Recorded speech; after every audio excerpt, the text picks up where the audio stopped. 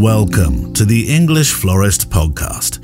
Today, Lindsay talks about finding the right customer, the who, why and what of price questions, which leads into some further personal thoughts about the current costs of flowers in wholesale. Also today, making promises and the difficult conversations you may need to have with your clients as the cost of living rises. Welcome to another edition of the English Florist Podcast, and as you can hear, I am not crunching along the woodlands, pathways of Penwood or even Green and Common actually. Unfortunately, it's pouring with rain.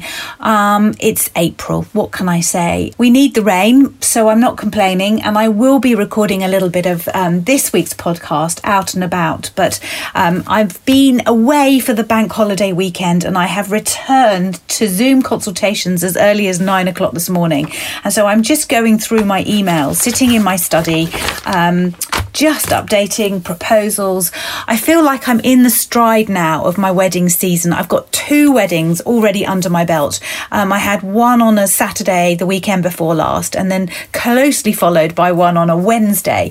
And sometimes we think of weddings, midweek weddings, as smaller, less profitable, less important, dare I say. Absolutely not. I think in this day and age, midweek weddings are as big and as joyful and in no way insignificant to a weekend wedding. And my colleague Fee and I were just saying the other day how much we enjoyed doing a Wednesday wedding because we had the weekend off. We took Easter weekend off. And as you know, if you are an event florist or if you are a florist, we tend to work weekends, particularly with weddings. You set up on a Saturday, you're working all day Thursday and Friday, and then you clear down on a Sunday. And a Sunday clear down can actually take all day. And so my weekend's gone, and before you know it, you're back on a Monday. So it was really fantastic to have a really beautiful, joyful, elaborate, extravagant wedding. It was black tie. People were wearing bow ties and tails. It was super, super smart. And we really, really felt like it was a Saturday wedding. And so don't be sniffy if you are a florist and you're quoting for a midweek wedding. I don't give any discount for a midweek wedding because I have to get those flowers in often over the weekend or first thing, in this case, on a Monday morning. And so I'm gearing up over the weekend. Weddings to me, regardless of the day of the week, they are the same price regardless. There are no special dispensations. Very often I'm working weekends, bank holiday Mondays. I can work in the high wedding season,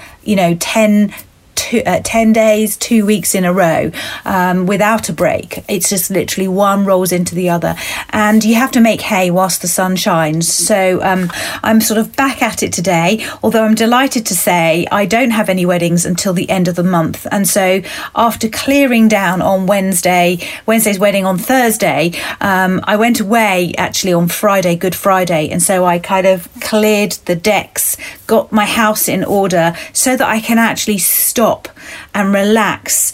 It's a really important thing to me that I can actually move away when I'm not at home working in work mode. When I go away, that I can actually relax.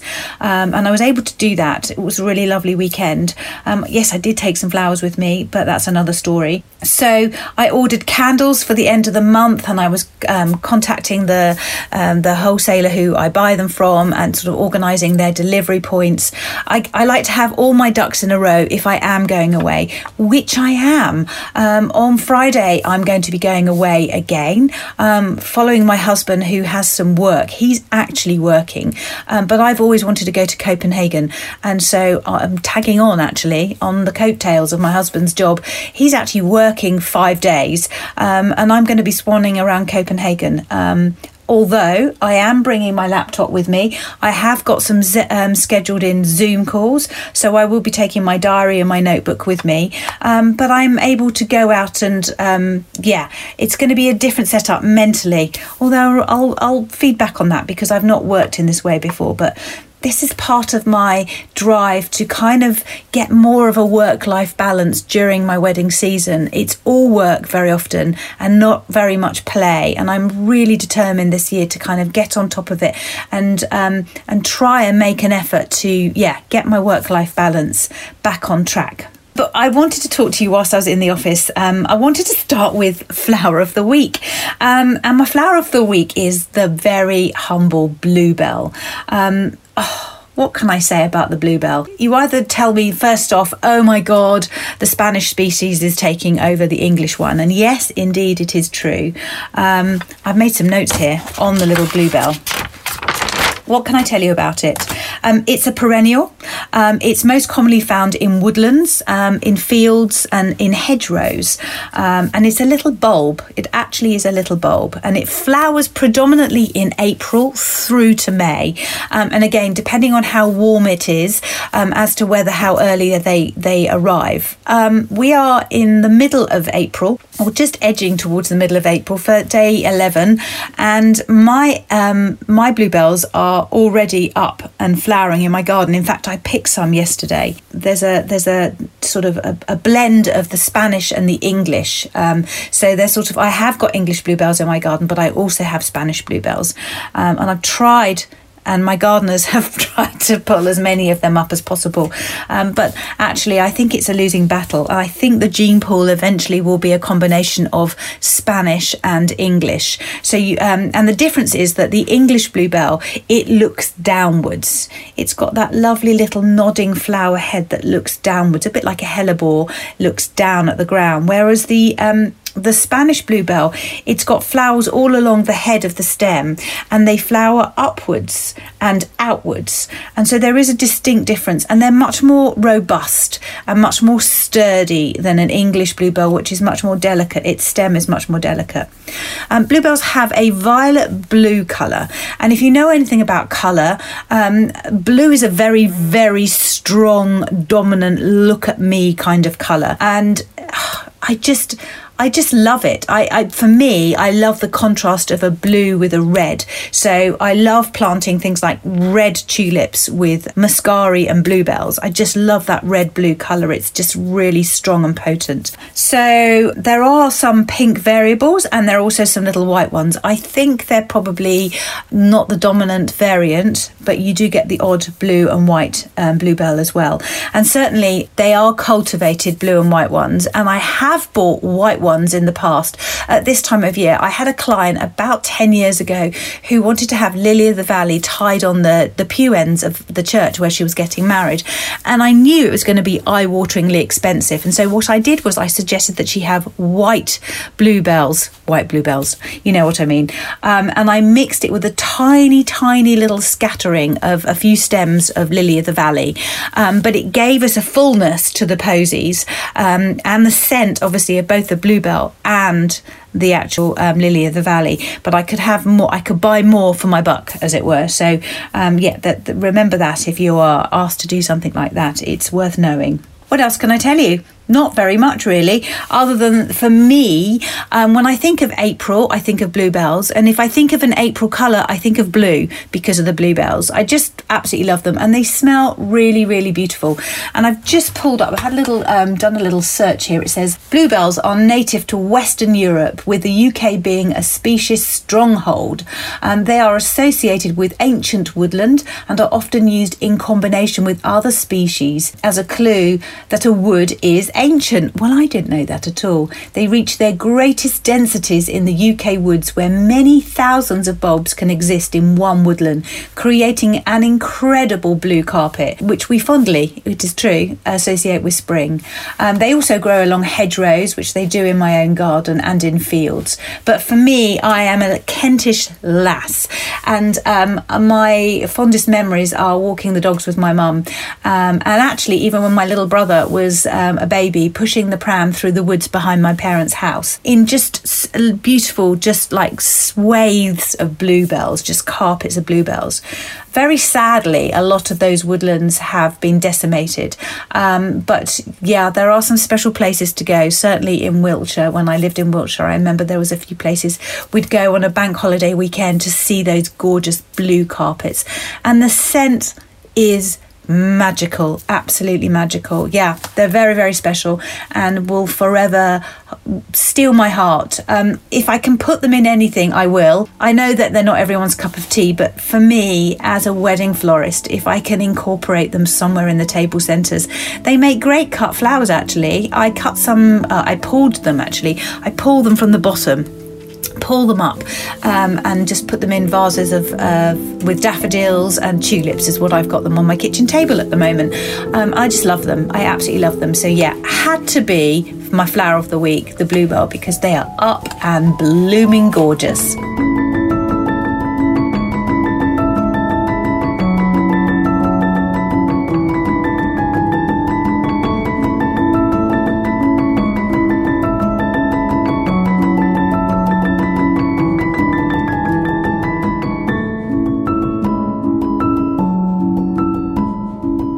This week's question from the mailbag comes from Joanne, and she direct messaged me and she said, "Hi Linz, how do you attract the right customer? I know who I want to attract, but I'm unsure how to reach them."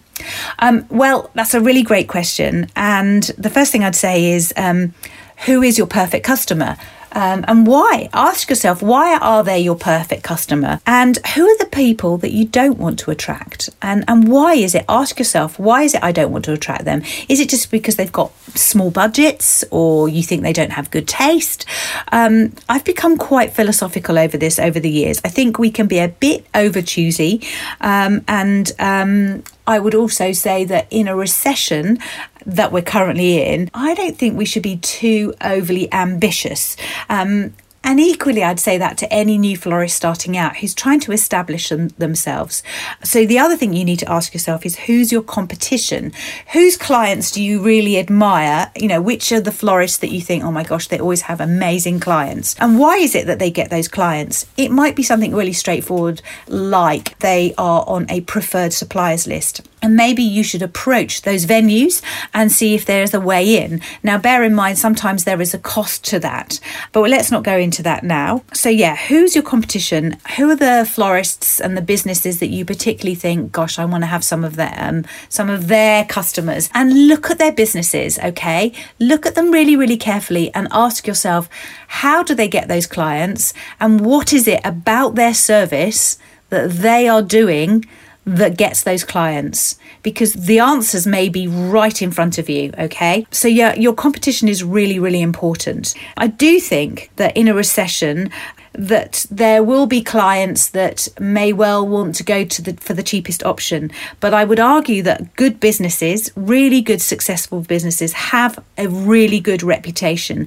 and they will bend and they will shape shift and change to suit the current situations, okay? Good businesses that have a long lasting reputation are staying the course for good reason, okay? They probably have not stuck their heads up so high that they think everything else is beneath them. They are always moving and looking at the competition, and they are evolving and changing. And I think that's a really important thing to bear in mind, is as you're growing a little business, you constantly have to evolve. Constantly. So look to people for inspiration, fellow florists, people that you really are envious about their businesses. What is it that they're doing that's so good? Yes, you could just say, oh, well, they just make beautiful flowers and they just get to do great gigs. But there must be something more than that for them to get those great gigs. So find some role models and think about what it is that you like about them and what specifically are they offering. Equally, kind of getting on board and maybe freelancing with good florist businesses. Find a decent mentor. I think that's really, really important. And you don't have to have a business relationship with them. Just find those florists that are creating beautiful flowers that inspire you, that you cover and you want to do yourself. Because good mentors are really, really important in kind of molding yourself and thinking, yeah, I want to be like that. They're doing it right. So think about those things. I think it's really important that, how can I say this? For myself, I would say that every customer has a value to me. Every customer. I don't just look at people and think I'm not interested. So I know amongst florists, everybody makes jokes about gyp weddings. And at the same time, if you don't have many weddings in your diary, are you going to walk away from an all gyp wedding? Can you afford to walk away from an all gyp wedding? Would it not be better that you actually deliver that service? No, you don't have to put it in your shop window, in your social media and say, look what I did. But if it's paying you to do the flowers, it's earning you a living, then I wouldn't turn my back on it. I really, really wouldn't. And I know that's probably quite controversial, but business is business, okay? What you do put in your shop window and you put on your social media are the sorts of weddings that you really want to get. So you take lots of pictures, you work closely with the photographers, and you get images of those weddings so that you can promote them. You can put them on your website. You can use them in your social media to show potential customers what you're capable of. And you need to be engaging and you need to be courteous, and you're never, ever, ever more important than the customer. And it doesn't matter what that customer does or says. Very often people come along and ask you what a deal is, and you might go, oh, I don't do deals. But you need to politely explain how you work. So I can only talk from my own experience, and I think there are a couple of key words that would describe my business and who I am as a florist. And so I would say I am seasonally led, and I am passionate about being generous with my arrangements. I don't do bargain, cut price, minimal kind of special offers with, simple arrangements done in, just gyp for argument's sake, or a couple of lisianthus. No, all of my weddings are bespoke and unique to the clients that I'm working with, and they are very heavily led by the season, and I will often introduce that into the conversation from the get-go. This is who I am and this is what I do. They may well walk away at some point and say, we can't afford this, and that's absolutely their prerogative to do so. So what I normally do is I introduce myself by way of a PDF. So when they make contact, hopefully they've read a little bit about me on my website, or they've maybe looked in my galleries of my social media, and they can see the sorts of flowers that I do, and then they're going to reach out to me and make contact, and they're going to say, we're getting married on this date, and are you available? And so I can either go, no, I'm really sorry, I wish you all the very best, or I say, yes, I am available at that date and I would love to speak to you. Here's a little bit more information about me. I always make the assumption that not everyone has read my website, and they don't realise that I do have a minimum spend. And I have a minimum spend, and I've talked about this before, so that I can do those kind of flowers that I want to do. I cannot earn a living if I fall below that minimum spend. I often say this as well. They want champagne on beer money, and I completely respect and understand that they don't understand how much flowers cost. They are a luxury thing. So I bring that to the table in that first instance. And I say to them, once you've read this PDF, this information about me and costs of flowers, etc., if you'd like still to book a consultation with me, then you're very, very welcome. And we do a Zoom. And that Zoom isn't necessarily as personal as doing something in person, but very often it's more convenient if they are travelling or they're living a long way away from the venue, which may be closer to me. So I think it's really important that we establish ourselves as what we're doing and how we're doing it. And very often they fall in love with the ideas and the flowers, and they might give you mood boards and samples of what they would like, and you fall in love with those mood boards and those images. And then you need to put a price on it. You need to work out how much it's going to cost. And very often at that point, I say to people, well, I don't necessarily say, what's your maximum budget? What I normally say is I'm going to give you everything, absolutely everything that you've asked for. And then when you see the final ballpark figure at the bottom, you might think twice. And it's up to you to kind of scale things back accordingly, bearing in mind that I have got this minimum spend. They've probably far exceeded it anyway. And so they might have a couple of things that they've set their heart on. And so what I often do during that first initial Zoom consultation is show them the things that can be repurposed. So you can take that pedestal arrangement and you can move it to here. You can take those PUNs and we can put them in little vases and we can move them to there. And I can give them ideas so they don't have to double up on things and spend more money than they really need to. And I think that's a really important thing. Even on a luxurious, abundant wedding, it's really important to get mileage out of those luxurious and abundant flower arrangements. So set your stall up, show your face, show your work. I can't emphasize that enough. If you don't have a body of work, then maybe arrange a styled shoot so that you can actually have lots of images of work that you can show your potential clients.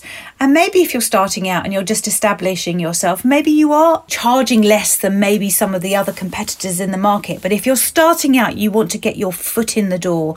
And as a florist that charges what I charge, because I've been doing it a long time, it's kind of really frustrating when you've quoted for something and somebody's come in, put their foot in the door and won the business. But do you know what? That is what you need to do to attract the right customers, is to get in there. Okay, so don't kind of have delusions of grandeur from the get-go. Yes, you know who your clients are, but you need to kind of get a body of work. You need to start putting your flowers out there, going to the venues, getting jobs at the venues where you want to potentially work. You need to be working with the wedding planners that, you think you want to work with. It's really, really important to get yourself in there. And then once you feel like you've got a body of work and actually you really don't want to be doing it for that amount of money, you want to be charging this amount of money, then maybe that's just the next job up. Then you start saying, no, it's not negotiable. This is how much it's going to be, because this is how much it has to be, because of the cost of the flowers, because of the distance I'm traveling, because of the number of florists I'm using, etc., etc. So then you justify your costs. So it's not a cut and dry one answer to this question. It's a slow burn. It's a circuitous route. There are lots of elements that you need to kind of consider to win the business, but you've got to have a bit of barefaced cheek. You've got to be a bit ballsy. You've got to turn up and show up. You've got to get used to being shown the door. No, thanks. We don't need any new preferred suppliers. Thank you very much. No, I think I want that florist over there because I love what she does. Well, you know what? If they gave me a chance, if only they gave me a chance, I could do that too. Someone is going to give you the chance, okay? Someone is going to give you that break, and you're going to have that body of work to then show other people. And honestly, you just have to get yourself out there. When I started floristry, it wasn't like it is now. Everything's about social media and putting across as much as you can online. And for a lot of florists, it's really inhibiting and intimidating to feel like they have to put themselves out there. It's not about putting your face necessarily out there. It's more about just showing what you're capable of doing. And even if that means that you're freelancing a little bit to get more skills, to skill yourself up, to see how other florists are doing it, to know I can do that better. I would use this flower, I would use that flower, then do it. It doesn't have to be unkind. As I say, there's work for everybody, and you have to start somewhere. So don't sort of throw yourself at the top end. You need to kind of cut your teeth, learn how to deal with the clients, familiarize yourself with the flowers and the styles that are available. Don't kind of put yourself in a niche at the very, very beginning. You need to be open to options. You need to be, I would say, in my experience, you need to be versatile. Versatility is absolutely crucial to win business and to stay in business throughout a year, through recessions. You have to be able to shapeshift, to change your spots, to do what the customer wants, to swallow your pride sometimes and take a job that ordinarily you wouldn't want to do. But hey, you know what? This is business. It's just not, if you're working for yourself, you're generating your own business. Unless you are, I don't know anyone that doesn't do that actually. I was about to say unless you're whoever, but no, everybody starts somewhere. And once you've established yourself and you have that reputation and you've got a body of weddings behind you where clients have seen your work and are recommending you, until that point, you just have to keep on going, pushing forward, whatever happens. So, Joanne, there's a very long-winded answer. I'm sure there are lots of other things that I've forgotten, but that's just, a few things that I scribbled down now. Don't be afraid for people to say no. My husband always says that. What's the worst thing that can happen? They'll say no. If you prepare yourself for a no, then it's much less deflating. And then when they say yes, you're like, oh my God, they said yes. oh my gosh, and it's such a thrill. I think the other things I would say is politeness and kindness and generosity go everywhere with me. I think it's really, really important that we are polite and kind. And for me personally, good customer service is honest dialogue. You know, I don't always talk about the budget that the client has. I have a minimum spend, which is essentially a guide to enable me to do the best version of me. And I don't want to do any less than the best version of me. And when I say about a minimum budget, the other thing I'm going to add in here is when people are booking 6 months, a year in advance, the minimum budget is really important, because I'm not going to get out of bed and do a wedding that's just going to be a few bouquets and buttonholes. And I completely respect, and I think it is nothing wrong with not having any flowers on your table, okay? I'm just saying that now. Some people, it's just not important. And actually, just to have a bouquet to hold to walk down the aisle is something they think about sort of lastminute.com. And very often in the year of doing weddings, so at this moment, 2023, I get short notice emails coming in saying, I'm getting married, we're in April, we're getting married in July, are you able to do my bouquet? I don't want any table flowers, but I just want a bouquet and 2 buttonholes. If I'm working that weekend, it is absolutely no problem whatsoever. I'm going to have an order of flowers coming in regardless, so I may as well add in an extra buttonhole and a bouquet or bridesmaids bouquets or a flower crown, whatever. I'm really happy to do that, and so I do accommodate those clients, but I have to be working that week on a bigger wedding. And so I never say never. It's all business at the end of the day. But what I don't want to do is just do a couple of bouquets and a buttonhole, and then that's it for the whole weekend. And I can't go anywhere or do anything because I had to get those flowers in, and I'm barely going to make my minimum spend from the wholesaler. All of those things sort of lean me towards having a minimum spend to enable me to be the best version of a luxury event florist that I can be. And I know who my client group is. I know the typical person that is going to book me, and within that that sort of body of clients that typically book me, I'm going to have a few left of centre, left field clients, and that's fine. I like them. They kind of push me out of my comfort zone. I love the fact, I'm humbled by the fact that they couldn't give a stuff about the flowers. It's just like, I need a bouquet, Linz.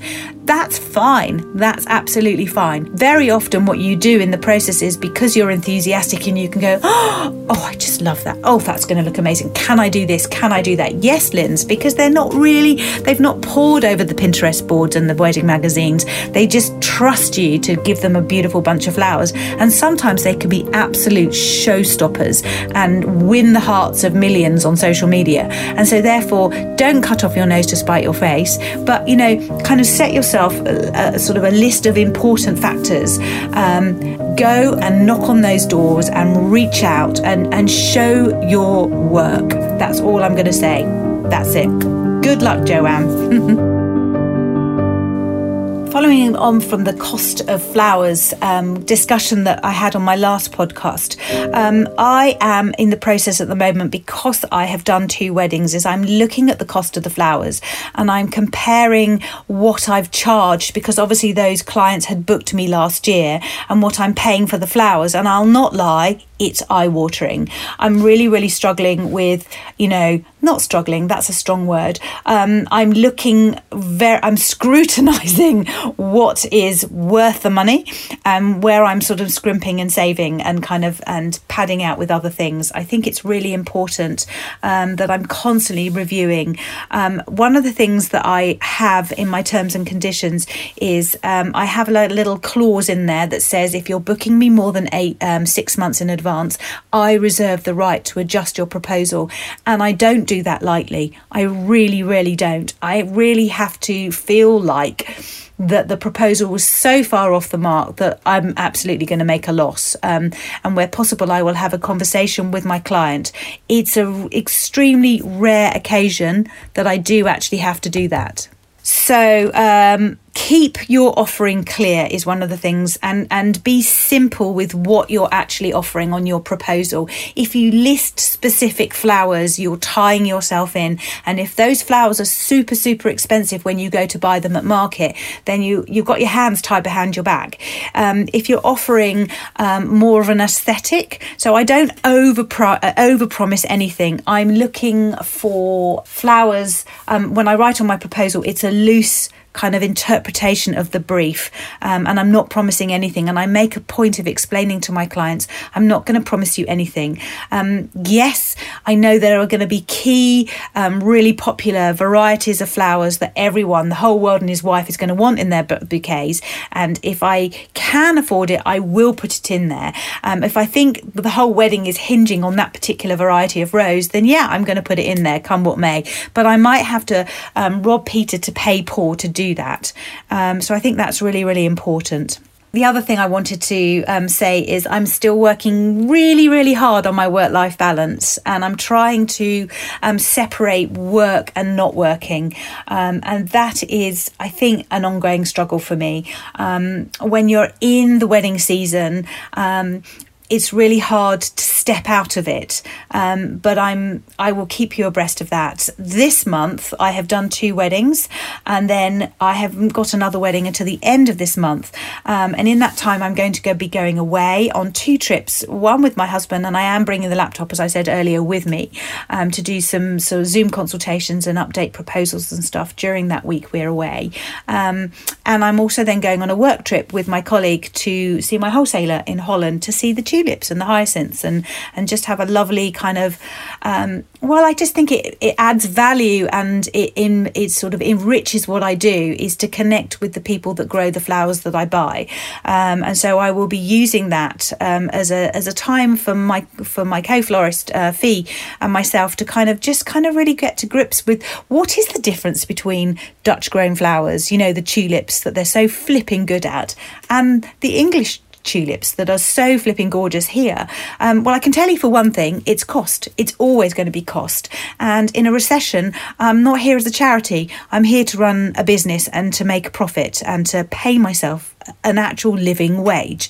And so I'm just saying right now that I am shopping around and I'm looking at prices of English flower growers, and you know what, guys, they're seriously expensive, and a lot of them, I just don't know how they're going to, it feels like they're retail prices. I'm not saying everyone, but I have been doing some comparisons, myself and Fee, and we've been quite horrified actually. And so I think ultimately I'm going to be putting my business where I get most value, and where possible that will be here in the UK with my local growers, and they know who they are, and I trust them, and I want to support them, but not at any cost.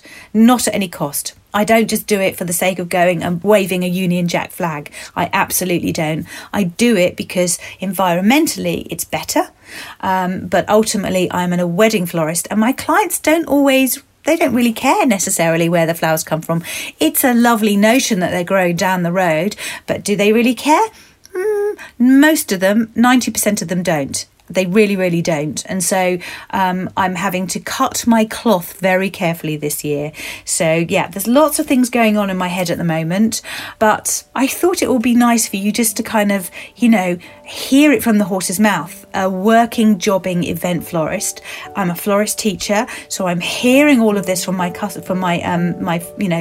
florist that I'm mentoring, how difficult it is to, cut your cloth when you've quoted for a wedding a year in advance, and then there is your pot of money, and somehow you've got to make it, into a beautiful floral display and pay yourself a living wage. You think it's easy, it so isn't. So yeah, you're going to be hearing more along the way, I'm sure. But now I'm just looking, I think I'm actually going to have to just get my wellies on and get my waterproofs on and go and walk the dog. Speak soon. I'm here at Greenham Common, and I forgot the muffler / growler furry thing that goes on top of my phone. I'm whirling like a dervish today. Today it's Thursday. I've got no wedding this weekend. I've got 2 weekends without weddings. Hurrah. And I'm trying to live up to my mantra of getting my work-life balance sorted. My husband had an opportunity, well, he was told by his company that he was going to Copenhagen to speak at a conference. The conference is actually running over a weekend, and he knows how much I've always wanted to go to Copenhagen, so bought me a ticket because of the lack of weddings in my diary. It's not all play. I am going with a laptop. I'm going with spreadsheets and diaries and workbooks so that I can prepare my flower orders for the coming weddings. May is manic. In fact, April bumps into May, collides with 3 weddings quite close together. So I've got all things already on order, and I just need to kind of sit down and ponder my flower orders and flower allocations just so that I can click onto the web shop and buy. Sort of when I get home. It's 2 weeks, 2 lovely weeks. I'm flying to Copenhagen tomorrow. I'm not coming home to the following Friday. Home for the weekend. Have a small local venue which I've been in association with for very many years, and they're all about locally sourced food. And one of their venues is a pub, and I am going to be arranging some flowers there. They're offering small weddings, which, as you know, ordinarily is not something that I don't do, but I just think something small and bespoke I can probably arrange. And I wanted to promote seasonal flowers, so I'm just doing 2 table centres for their little Maharaja tent in the pub garden, just promoting seasonality, which will complement their whole ethos and food perfectly. So that's on the 23rd. And then I literally get up at the crack of dawn because Fee and I, my co-florist, we're tootling off to Holland the week after next to see the tulips and the hyacinth fields with my wholesaler Hook Flowers, who are fantastic company and are really, really, really fantastic in engaging with their florist customers. They love to take us to the fields where the flowers are grown. It's lovely to witness the fantastic relationship that they have with their growers. And so I'm hoping to record some sort of podcast. I don't know, it's maybe a little kind of diary thing. I don't know. We'll see. So yeah, I'm going to be doing that the following week for 2 days. It's a bit of a whirlwind tour. We get up at the crack of dawn, or as my family say, when the sparrows are farting, and tootling off on the Monday, Tuesday, coming back Tuesday night. We've got a commercial job on the Wednesday, so the flowers will need to be in for that. And it's getting windy. Neil's going to tell me off. And then we're straight heading into the last weekend of April. We've got a beautiful wedding. So yes. Over on Extra Snippings, I'm going to be talking about props and how many props to order, what things should you keep as stock and what things you shouldn't keep as stock, or my thoughts on that anyway. So yes, I am whirling today. Dog's going to be dropped off at she's going to a house where a bit like a childminder, it's a dog minder. She's staying for the week. So I've got to drop her off shortly. I've got a couple of Zoom consultations today. Autumn wedding later on this year. Very exciting. So new consultation with a couple. I've got a consultation about funeral flowers for May. And I've got another run through with a client who's booked me for a July wedding this year. So, lots to do. Suitcase, of course, not packed yet, but we'll get there. I know it's a very, very early rise, something like 4 a.m. tomorrow morning. So I'm just giving Maple a quick hoon.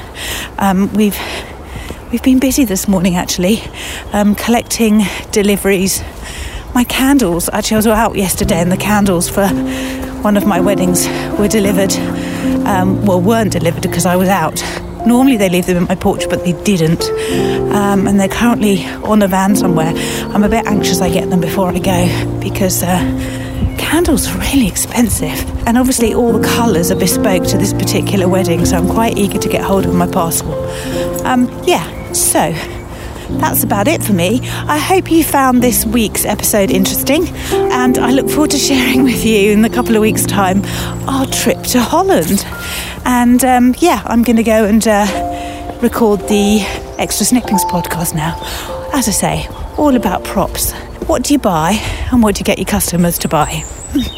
Speak soon. Lindsay is back in 2 weeks, and if you'd like to have a question answered in the mailbag part of the show, write to Linz via Instagram at The White Horse Flower. on our Patreon channel, you can hear extra snippings. And today, Linz shares thoughts about props and stock, the important behind-the-scenes trinkets of being an event florist, and what to invest in as you set out.